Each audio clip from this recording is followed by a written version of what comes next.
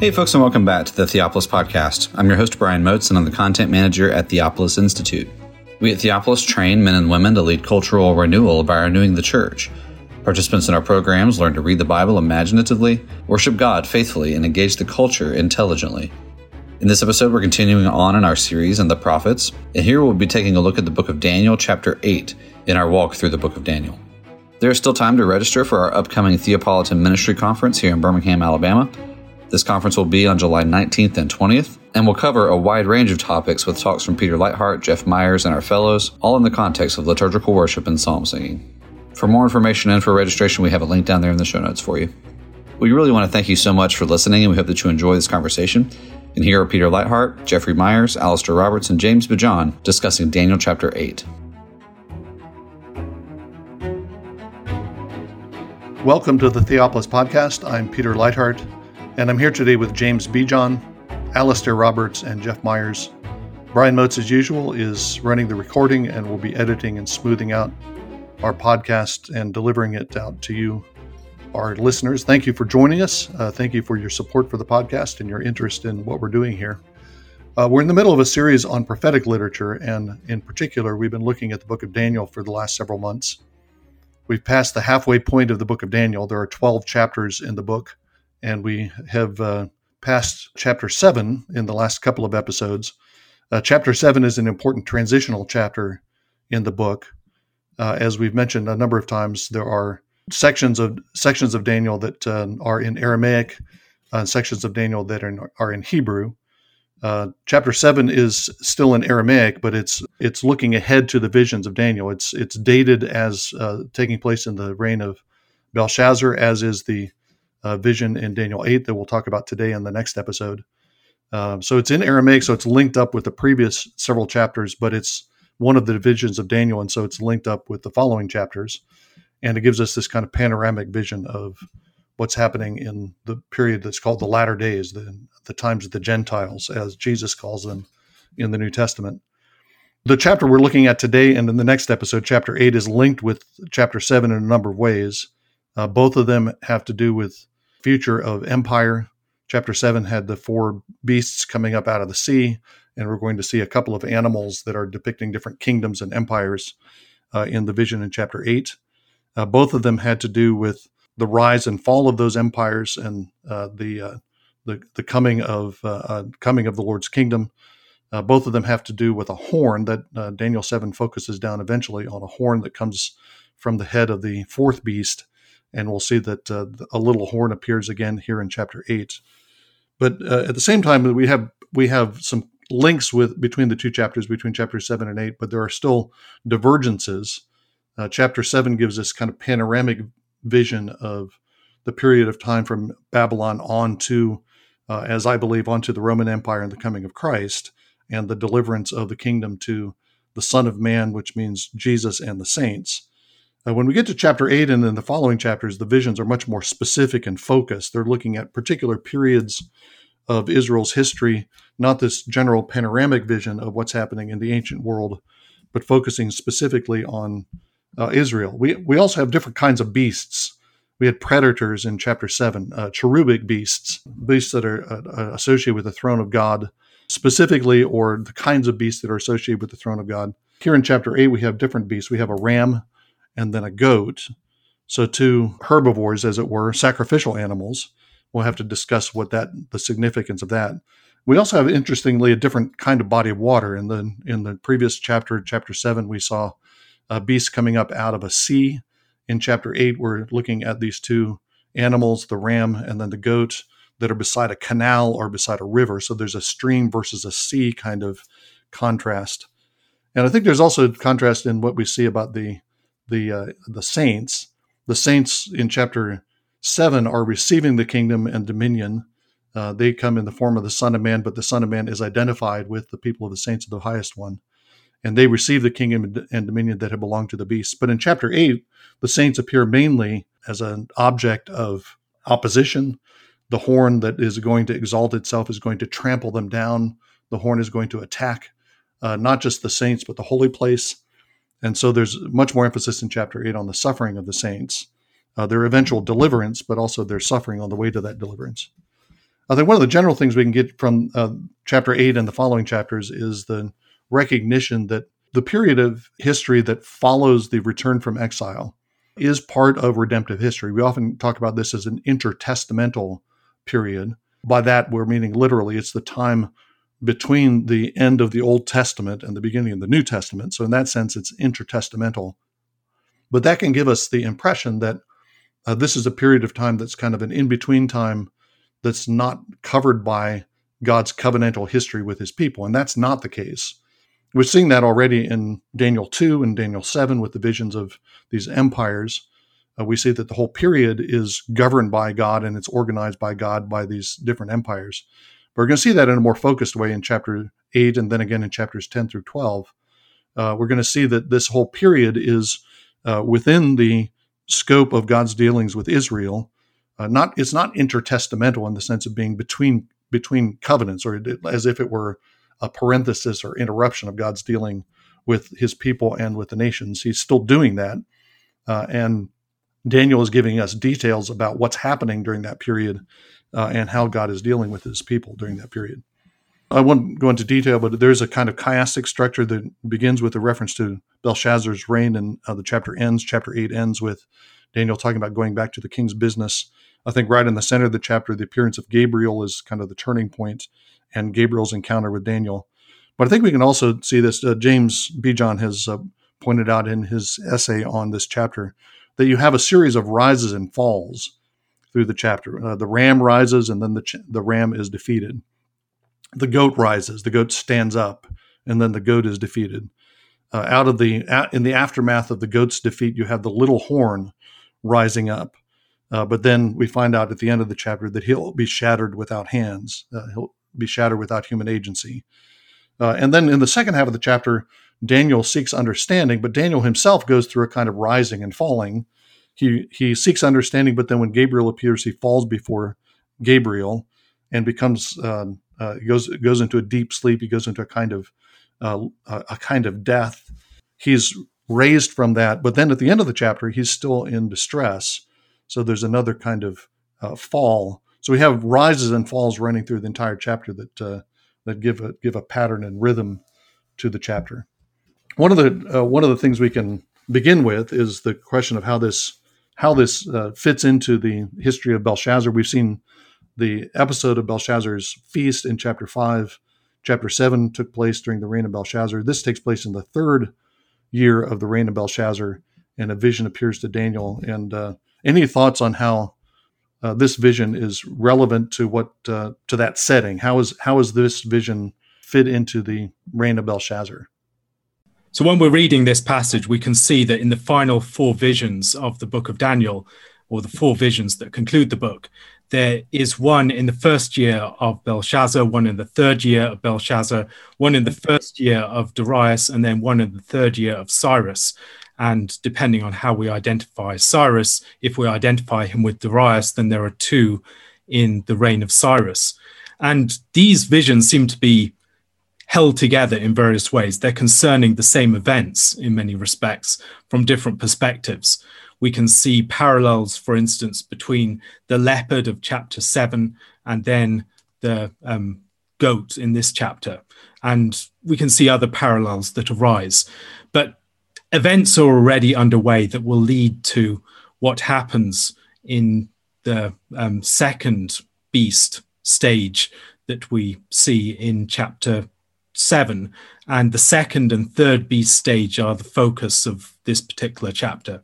So it seems to me that the events here are probably the sort of thing that fit in very neatly into, first of all, events that are already underway. In Susa, there's already this rising power, and that rising power portends the rise of this new empire, the Medes and the Persians.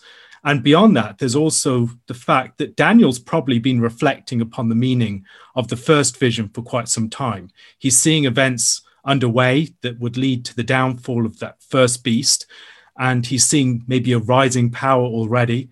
And now, at this point, there's the time for the second vision to come, when his reflections would have led him to a point where he can take on some more information, as it were, some more revelation, and integrate that into what he's already seen. Yeah, so you were pointing out the fact that this is the reign of Belshazzar, but the prominent figure at the beginning of the vision represents Persia. So even though we're still in the Babylonian Empire, Persia's on the rise. The location in Susa also gives us Persia as at least as the initial setting for this, even though the dating is in the time of Babylon.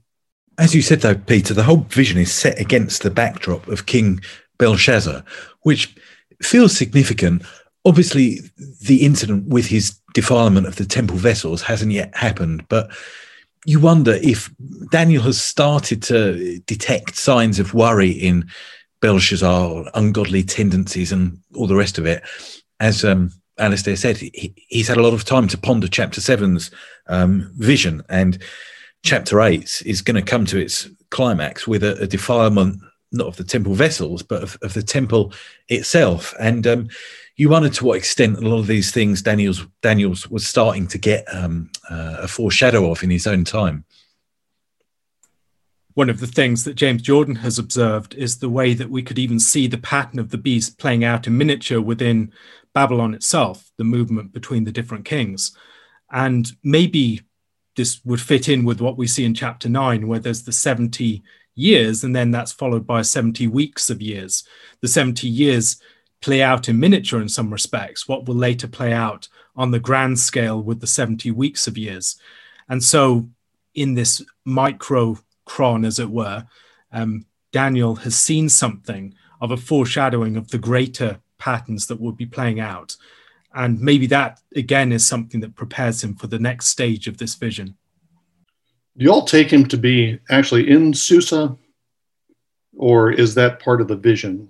I would think it's probably similar to the vision of Ezekiel in chapter 8 and 11 of his book, that there's a visionary journey to Jerusalem in that case, and this is a visionary journey to Susa, although presumably he was familiar with the place and would have recognized it merely from the visionary details. Yeah, that does seem to fit the phrasing of verse 2 better. I looked in the vision that came about while I was looking, that I was in the citadel of Susa. It's not, I was in Susa and I saw a vision, but the reference to the citadel of Susa, which is a Persian city, the Persian capital eventually, the citadel of Susa is embedded in the vision. So that does seem to be right. I mean, what we have here is pointed out at the beginning that we have different sorts of beasts than we had in the previous vision. There we had a lion and a bear and a leopard, and then some undescribable something. Here we have familiar animals. They're not less dangerous or fierce, but they are a ram and a goat. And that puts us, I think, again, rather than this kind of cherubic setting, it puts us in the setting of sacrifice. We're kind of anticipating as the fact that Belshazzar's, this is in the reign of Belshazzar, as James said, is linked up with Belshazzar's defilement of the temple vessels. And it seems like we have, from the beginning of the vision, we already are oriented to be thinking in terms of the sacrificial system, the temple system, by the beasts that are being depicted here. It's a ram, which is a required animal for an asham, a trespass offering, and a male goat, which is the required offering for a purification or sin offering for a leader. Male goats could also be offered for ascension offerings and for peace offerings, but that's the one that we're specified. We have two sacrificial animals that are depicted here, puts us in that context. There is this move from Aramaic in chapter 7 to Hebrew in chapter 8, which fits again with the overall feel of the sacrificial animals and the kind of concentration on the temple and the priestly ministry, the regular sacrifice or the regular service of the priest, whichever that is. So there's definitely a shift here. I think we might also consider is the fact that in terms of the biblical narrative, at least, Susa is going to be a place from which Haman arises in the fairly near future. And so there is this association then with rising anti-Semitism in the region, it seems. Now, he's not going to interact directly with the temple, but God's people are going to be given over to him to some extent, and it's certainly going to look like he's going to start raising himself up against them. Yeah, so and he, acts like the little horn that comes from the horn of the four horns of the goat. He exalts himself. He attacks the saints. He rises up to the host and attacks the host. Yeah, that's an interesting connection. There is a great deal of emphasis, of course, on the horns. The ram has two horns, one longer than the other, and that's we're told later on. Gabriel tells Daniel that the ram rather, is Persia, and the two horns would represent the two peoples that are joined in the Persian Empire, the Medo-Persian Empire, the Medes and the Persians. But the two horns are not the same size. One is higher than the other, and the second of them arises last, we're told in verse 3, and becomes longer than the first one. So that's the Persians starting out as a subordinate people to the Medes, and then arising, and Cyrus in particular rising up to become a greater ruler than any of the Median kings. But that makes me wonder if we look at the horns, those two horns are successive, even though they're both on the same animal. One of them, the second one, comes up after the first one. And it makes me wonder if that gives us a clue to understanding how the other horns work. There's one great horn between the eyes of the male goat. And then when his horn is shattered, there are four horns that come up following it. Those could come up simultaneously, and that would fit with the Greek Empire, Alexander's empire, breaking up into four sections. But they could also come up successively, which would be not just four regions of a Hellenistic empire, but four different phases of the Hellenistic empire that lead up to the smaller horn that comes up, the little horn that comes up, beginning in verse 9. And I don't know that we need to put those choose between those. It seems like both of them fit with certain different ways of reading the passage. One of the interesting things that, regardless of how we do that, it's interesting that the little horn ends up being the eighth of the horns that are depicted. There are two horns on the head of the ram. There's one great horn on the head of the male goat, then four more that come from after the first one is shattered. And then the little horn is the eighth, which puts him in the position as kind of a eighth-day messianic figure, which fits with his kind of hubris and his attempt to take control of the temple system. But I wonder, what do you think about that idea that the horns are not to be seen, or maybe not only to be seen as simultaneous, but as a succession? And so we have the history of the male goat is actually history that takes place over several phases.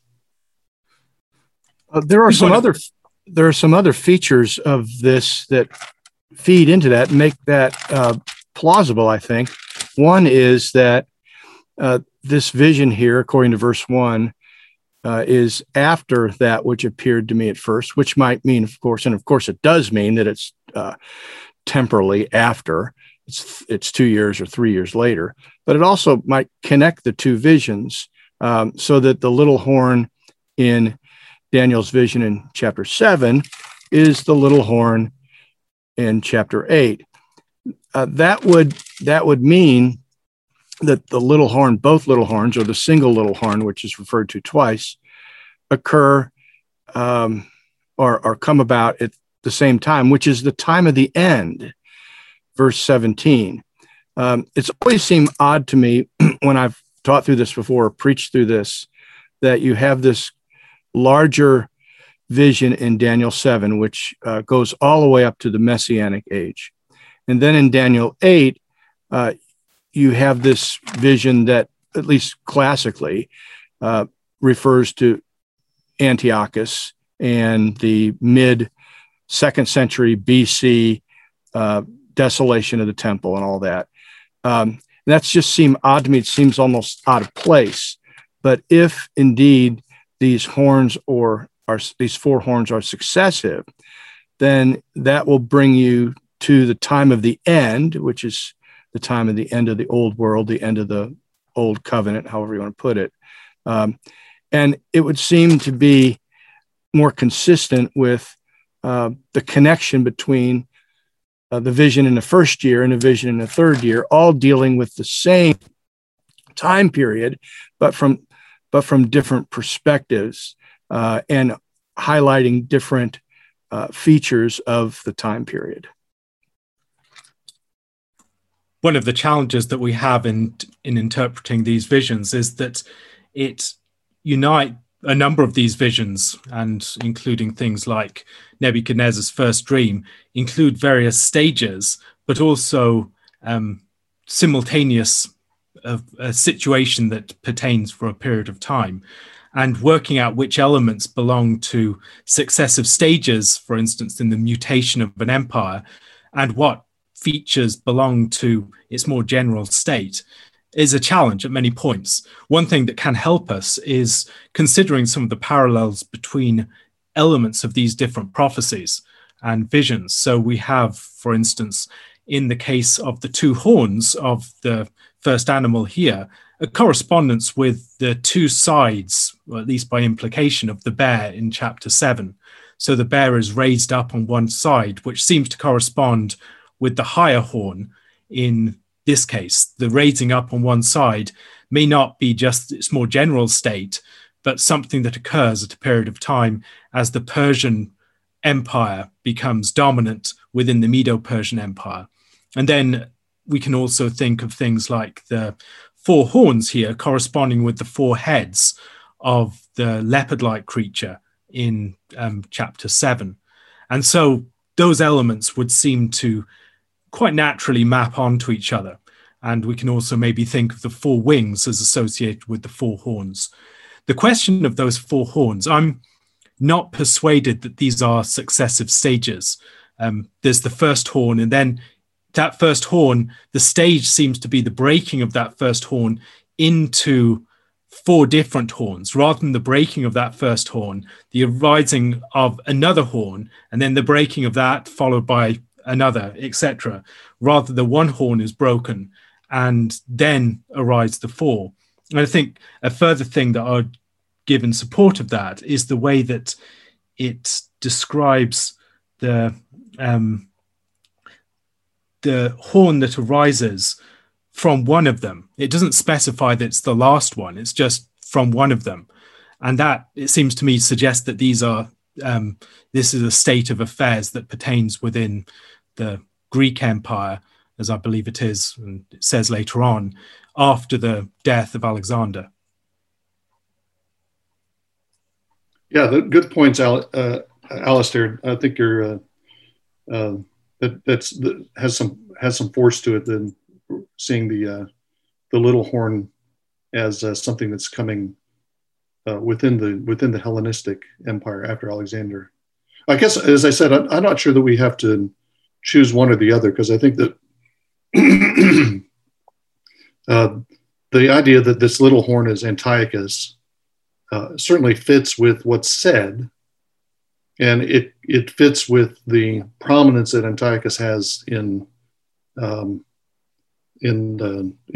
later Jewish literature, in the Maccabees, the accounts of the Maccabean revolt and so on, which was a huge episode in this period of history. So I think that certainly fits.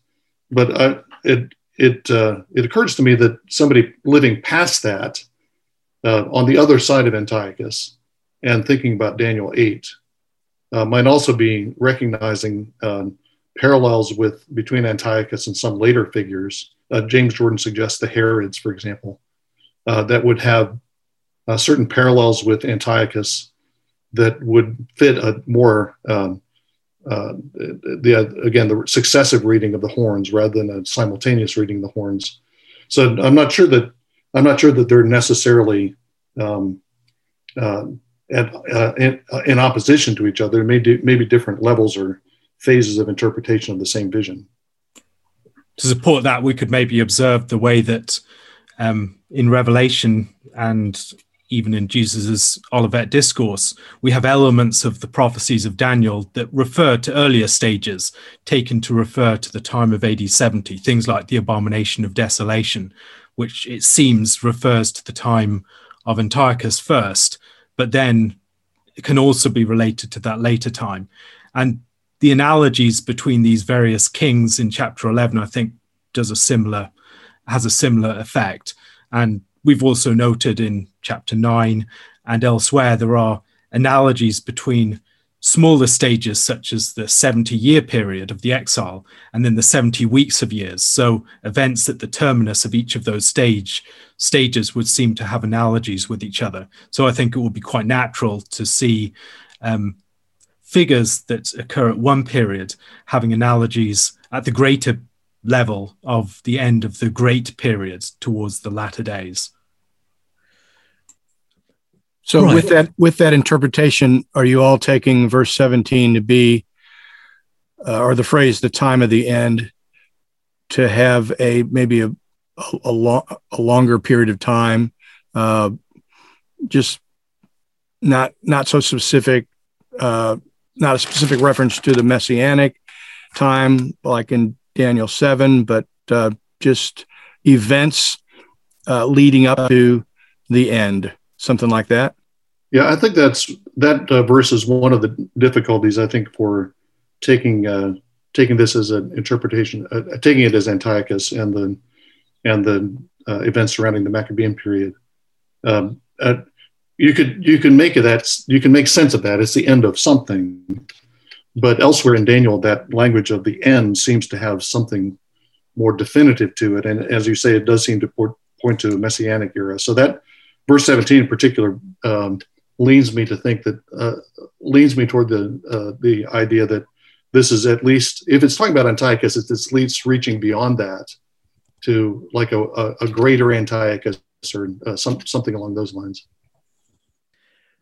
Yeah, I mean, it's literally, I guess, in verse 17 and elsewhere, like an end, as in it doesn't have the article with it. And I think that might be the case everywhere in Daniel. And I'm, I guess, prone to think of it as an end, a climactic moment of some sort. I mean, we mentioned earlier, I think, the way in which this whole vision has a sort of ebb and flow to it, various rises and falls. And we've spoken about how Babylon seems to go through in itself a similar pattern of events to world history at large. And it ends with this ungodly, sort of arrogant figure.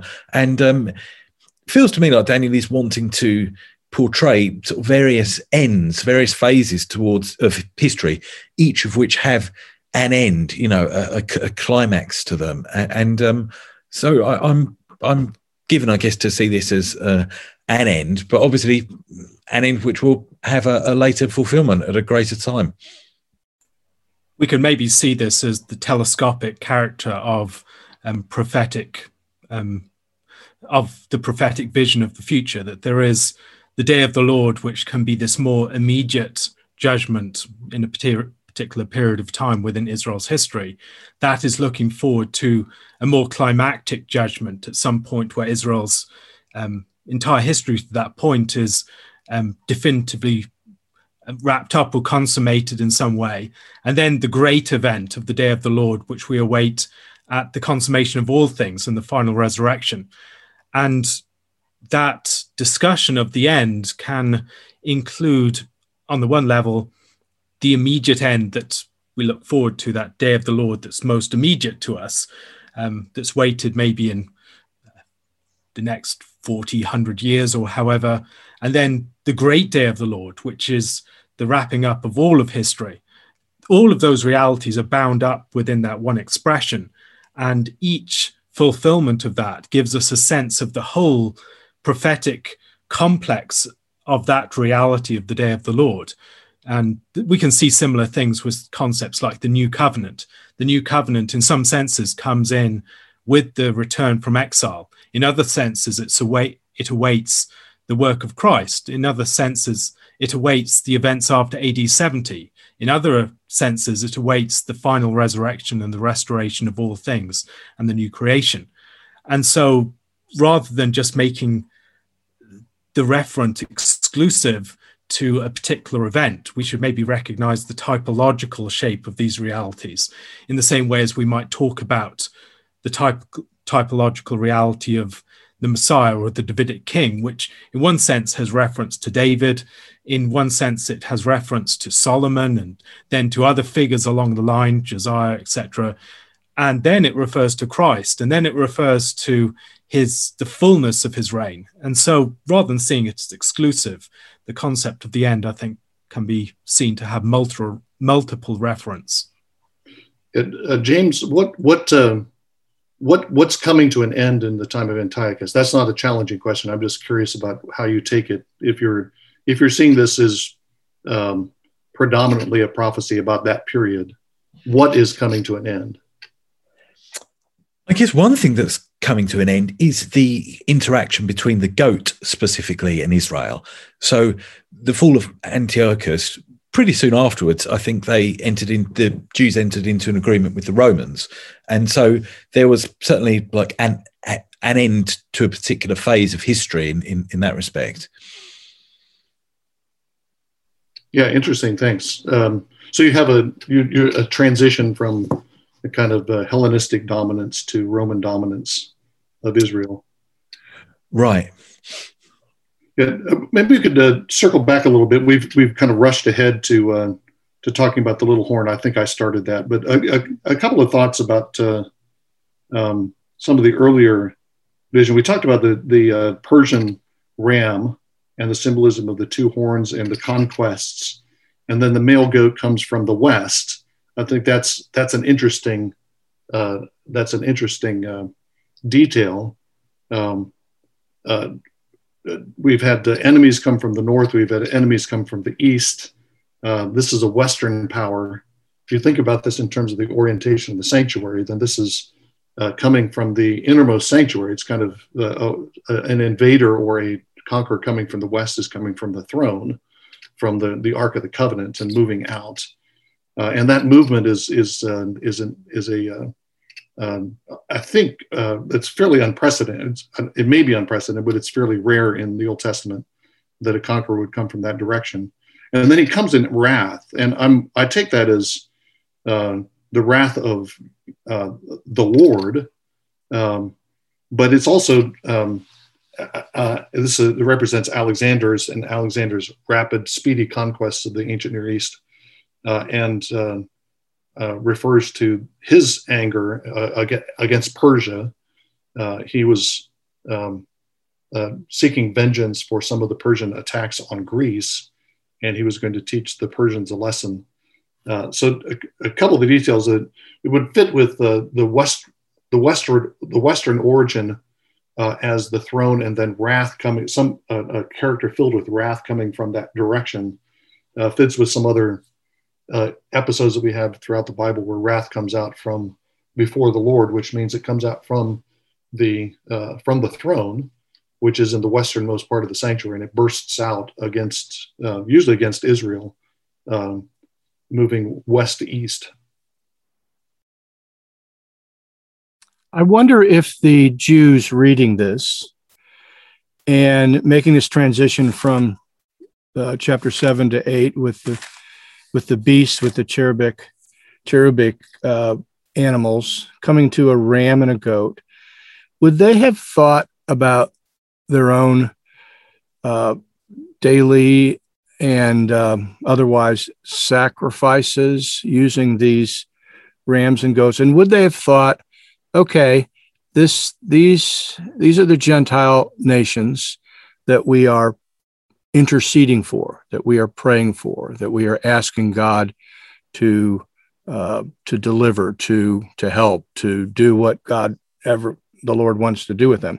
And so when Babylon is depicted as a lion, but now all of a sudden Persia is depicted as a ram, and Greece as a goat, so that they are actually, in their actions here, answering the petitions of the people of God to come and deliver God's people, first of all, from the apostate, or at least the declining and deteriorating Babylonian Empire. And then also, of course, the ram then becomes a savior of the Israelites in many ways, especially through Cyrus. But then there's a falling away, there's an apostasy, and the goat comes in answer to God's people's prayers and delivers them from their new enemy, which is the Persians. And then the goat eventually, of course, makes himself great and exalts himself and has to be brought down as well. Just wondering if that dimension is a faithful way of reading this. There does seem to be something of a domestication of the beasts that we see in chapter 7. So the corresponding beasts in chapter 7 are the leopard and the bear.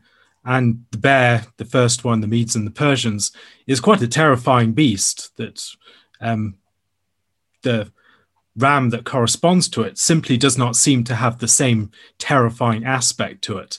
And it suggests perhaps that the sovereignty of the Lord and his people that's established at the end of chapter 7 casts a sort of retrospective, it works back upon this vision in a way that domesticates the terrifying beasts that we formerly met in chapter 7. And now they're presented in the aspect of tame animals that would be used in the regular agricultural life of Israel, and which would also be part of the sacrifices. These are beasts under man that can be included within the process of Israel's worship, two of the 5 animals. And so on that reading, it would seem that this is presenting a different way of looking at the Gentiles than we see in chapter 7. There are 2 perspectives. They're both valid, but one presents these empires as these terrifying monsters that almost threaten the sovereignty of God, that God's sovereignty has to be established over against them, with the rising up of the Son of Man and the saints. But here, the beasts are no longer these terrifying chaos-like beasts, but animals that are domesticated, that still produce violence and damage and can threaten the saints under certain conditions, but they're more under God's control. Yeah, I think that's right. The last point you made, I think, is important to remember, that they are still destructive animals, but their domestication is a good way to put it. They're kind of brought into the realm of Israel's liturgical life, these empires. And I think Jeff is right that the practical way that that's done is because Israel is offering sacrifice and praying on behalf of the nations, and specifically on behalf of the nations that, they're seeking the peace of the city where they've been exiled. They're specifically praying on behalf of the nations that rule them. Another way of looking at the same thing could be to phrase it in terms of familiarity. And so chapter 7 involves a number of bizarre things, and one beast which has kind of metallic claws and strange detail, or teeth perhaps it is, and strange details attached to it, set against the backdrop of this great sea, and all in Aramaic. And now we're kind of back into just more standard Hebrew territory, I guess. It's a lone experience from Daniel's point of view, but he's writing in Hebrew and seeing animals which are, I guess, a bit more earthly, a bit more familiar. And so I wonder if that's another dynamic at play. When keeping with the kind of sacrificial setting of the animals, when the little horn appears in verse 9, the target of his action is the host. They're called stars, but I think the host there is a reference to the host of Israel. The host of Israel are like stars in the heavens, as the Lord told Abraham. We have the stars representing the tribes, the sons of Jacob in Joseph's dream. So we have that association. We also have hosts as the the company of Levites and priests who serve in the temple, and that becomes the target. So this is a horn that's not just seeking to conquer the land, but now the specific target has become the sanctuary and Israel as the host. He casts down or removes the tamid. That's translated as regular sacrifice in verse 11, but in James's essay on this, I think he rightly argues that tamid should be understood as a more general term, not just for the daily cycle of sacrifices and the cycle of sacrifices for feast days, but all of the regular activities of the temple. There are various things that take place in the holy place, the trimming of the lamps, the care of the bread, the offering of incense. All of those are described as tamid. The maintenance of the fire on the bronze altar. All of those are continuous actions. So I think when the little horn attacks the tamid and shuts down the tamid, it's the entire temple operation. But that's a shift from other things that we've seen. Other attacks that we've seen in visions, in the vision in Daniel 7 didn't indicate that it's an attack specifically on the hosts, on the holy ones, or on the holy things. Again, it's more like Belshazzar's own kind of his misuse of the temple vessels back in chapter 5. Right, and in terms of the way that's portrayed in the vision, Peter, that gets described as a kind of heavenwards direction of travel. And so from verse 4 onwards, the direction of travel of the various animals is west, north, south. It's all kind of on the horizontal plane. But it's this little horn, which, again, in verse 9, starts with the normal directions. We've got south and east, but then it goes towards the glorious land, and so it's heading kind of Israelwards, and then we get this new direction of travel. It grew great even to the host of heavens, and so it's that its interference with the sanctuary seems to be described in terms of the vision as this completely new vector of travel, which brings it into contact with new realities, heavenly realities.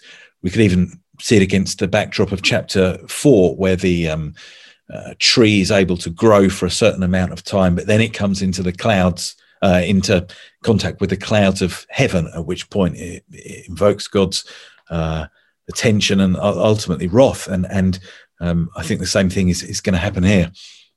Who do you take to be the prince of the hosts? So I certainly, at least in terms of its immediate reality, I'm tempted to just think of it in terms of the high priest. And so becoming as great as the high priest, I take to mean assuming or usurping his authority in some way. I'm not saying it can't have greater realities than that, but I think like its immediate historical fulfillment, I'll take to be the high priest.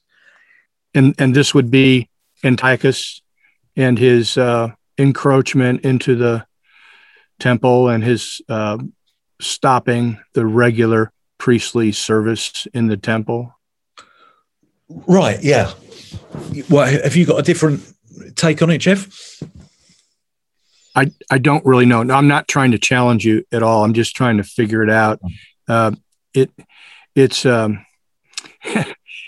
It's easy to go from one to the other, and they seem to be related. And what I mean by that is taking James Jordan's view that this is about the time of the end, and this is about the Herods and about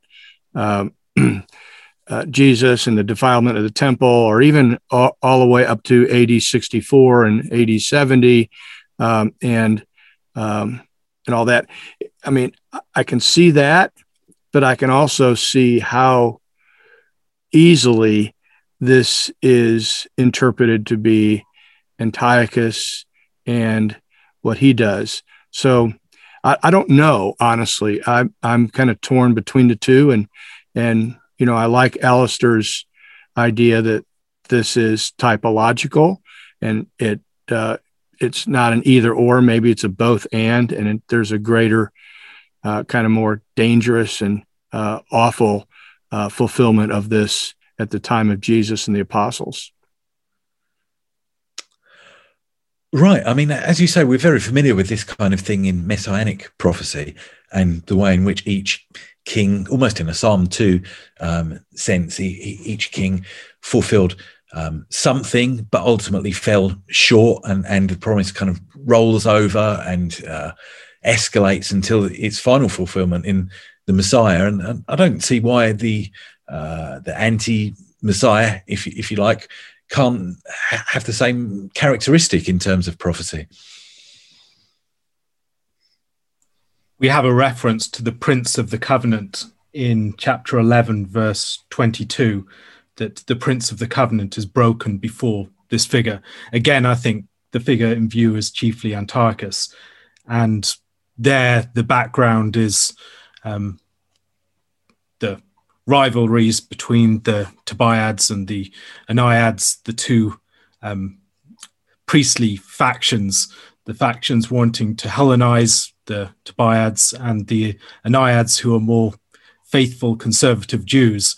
And that period of time is one in which there's a mass apostasy, and that's supported by the Seleucid king Antiochus Epiphanes, who, unlike previous kings, actually does not just threaten Israel as a political entity, but actually threatens the very heart of its worship and seeks to pervert its worship, first of all, by trying to switch the high priest from Ananias to Jason, and then from Jason to Menelaus, and then at that point seeking to steal things from the temple, and then trying, after his humiliation in Egypt, to come back and to pervert the worship of the temple even further by setting up the worship of the temple to Jupiter, and then along with that sacrificing pigs, and all of these sorts of actions that are direct assault not just upon Israel in its regular civil life, but Israel in its worship and against the God that they worship. And so the striking at the stars and the authorities of heaven, I think, is part of what's being referred to there. One of the purposes, I think, in Daniel's reference to the sacrifice as the, I think Peter used the phrase, the tamid, the continual, is just the way in which referring to it as the continual stresses the fact it was something that was to be done in a completely unbroken way. Whatever else was going on in Israel at the time, this service was to be offered regularly and repeatedly and without break. And it then, I guess, just stresses the huge significance of what's going to happen in this vision that, I guess, from the first time, at least since the return from exile, thousands and tens of thousands of days, this continual offering would have been offered, and now suddenly with this new horn which arises, that is thrown to the ground, and things are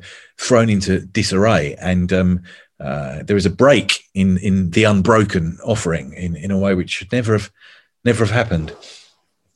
Do we take this reference to the transgression or the rebellion or the apostasy in verse 12 and verse 13? Do we take that to be a reference to the transgression by Antiochus and his actions in the temple and against the people of Israel? Or do we take this to be the cause of that, the reason why Antiochus does these things? So, and I'm thinking this, in the history of Israel, ordinarily, if you're going to be invaded by and oppressed by a foreign power, a Gentile power, it's going to be because of your sin, because of your transgression, your rebellion and apostasy. And the Lord then brings these nations in to correct them, to chastise them, to punish them. I mean, that's the case in almost every situation. And we just saw that with Jeremiah and the Babylonian captivity. And so I'm wondering, is this transgression a reference to what Antiochus does, or is it a reference to what Israel does that brings about the wrath and trouble that Antiochus brings to the nation? I think one of the things that we see in some of the later prophetic books is the description of pagan nations and empires with language that would usually associate with Israel, being described as adulterous, for instance, the suggestion being that they have entered into some sort of relationship with the Lord. And I think that might be part of what we're seeing here, that the people of Israel, or the Jews and the nations, are entangled together quite intensely. So these are the guardian beasts. This is the goat that's arisen, and they're supposed to be a guardian animal. They're included within, they're domesticated animals, and yet they're rising up against the Lord. And the relationship between Antiochus and the Jews at this time is what leads to the event. It's not one side or the other. It's not as if the Jews can be hermetically sealed from Antiochus. Rather, it's the Hellenizing desire on the part of the Tobiads with Jason and Menelaus and others like that. And they're appealing to Antiochus to actually set them up as the high priests in the stead of Anias III and others, that leads to all of these events playing out. And so there is a Jewish faction appealing to this Gentile power, much as we'll see later on in the story of Rome, with the relationship between the Herods and the high priests and the Rome behind them, which is the beast that they're riding upon. And so I think that relationship is one that blurs the boundaries between what we'd formerly see as the actions of the Jews leading to judgment by the Gentiles. Now the Jews and the Gentiles are forming these alliances that lead to a sort of spread of apostasy out. We see that also in the story of the book of Acts, as the Jews go out on these mission trips that are, as it were, a shadow alongside Paul's mission trips. And so we have the faithful bringing together of Jews and Gentiles, and an unfaithful bringing together of Jews and Gentiles. Right. I mean, that all sounds, that sounds right to me. So, I mean, are we settling then, in answer to Jeff's question, that because of the transgression must involve, at least in part, Jewish sin, as in this is describing the cause of why these previously fairly tame world powers have suddenly turned hostile and have suddenly turned first towards the glorious land and then up towards heaven. Is that where we're sort of settling here? That would be my reading of it. The beasts are crazed by the actions of the Jews themselves. So it's the appeal of Jason to Antiochus and then Menelaus to Antiochus, and appealing to his desire for greater tribute and taxes and Hellenization of this nation, and also the way in which these factions in their wars against each other are appealing to this third Gentile power to intervene and to support their side. And so the original spur for these things is not some pure Gentile initiative, nor is it directly a result of Jewish sin that provokes a punishment from this external power. These Jewish and Gentile powers are always intertwined by this point. And so there is, as a consequence of these alignments, this Gentile power that could otherwise have been tamed and domesticated and used to serve and guard the worship of the Lord actually becomes an enemy against it. That's a remarkable fact, though, isn't it? If it's right that here we are and we've got a vision about, world powers, things like Greece, Persia, etc., kings who took the world by storm, and yet ultimately what's dictating to some extent their rise and fall and ebb and flow and so on are basically events within a tiny little city called Jerusalem and one little sanctuary in the midst of it, kind of thing. And what priests are doing there, having these enormous kind of world history shaping consequences, which is just a remarkable thing when you think about it. Thank you again for enjoying this episode of the Theopolis Podcast. For more information and for more content from Theopolis, you can check us out online at theopolisinstitute.com. We release new articles every Tuesday and Thursday on our blog, so you'll want to make sure to look out for those. You can also find us on Twitter at _Theopolis and on Facebook if you just search for our name. If you've been helped, sharpened, and encouraged by this podcast, we'd really love it if you would go to iTunes and leave us a review. It just takes a few seconds, and it really will help us along in getting our content in front of new listeners. That's all for now, friends. We really look forward to being with you all again in the next episode. And as always, thank you so much for listening.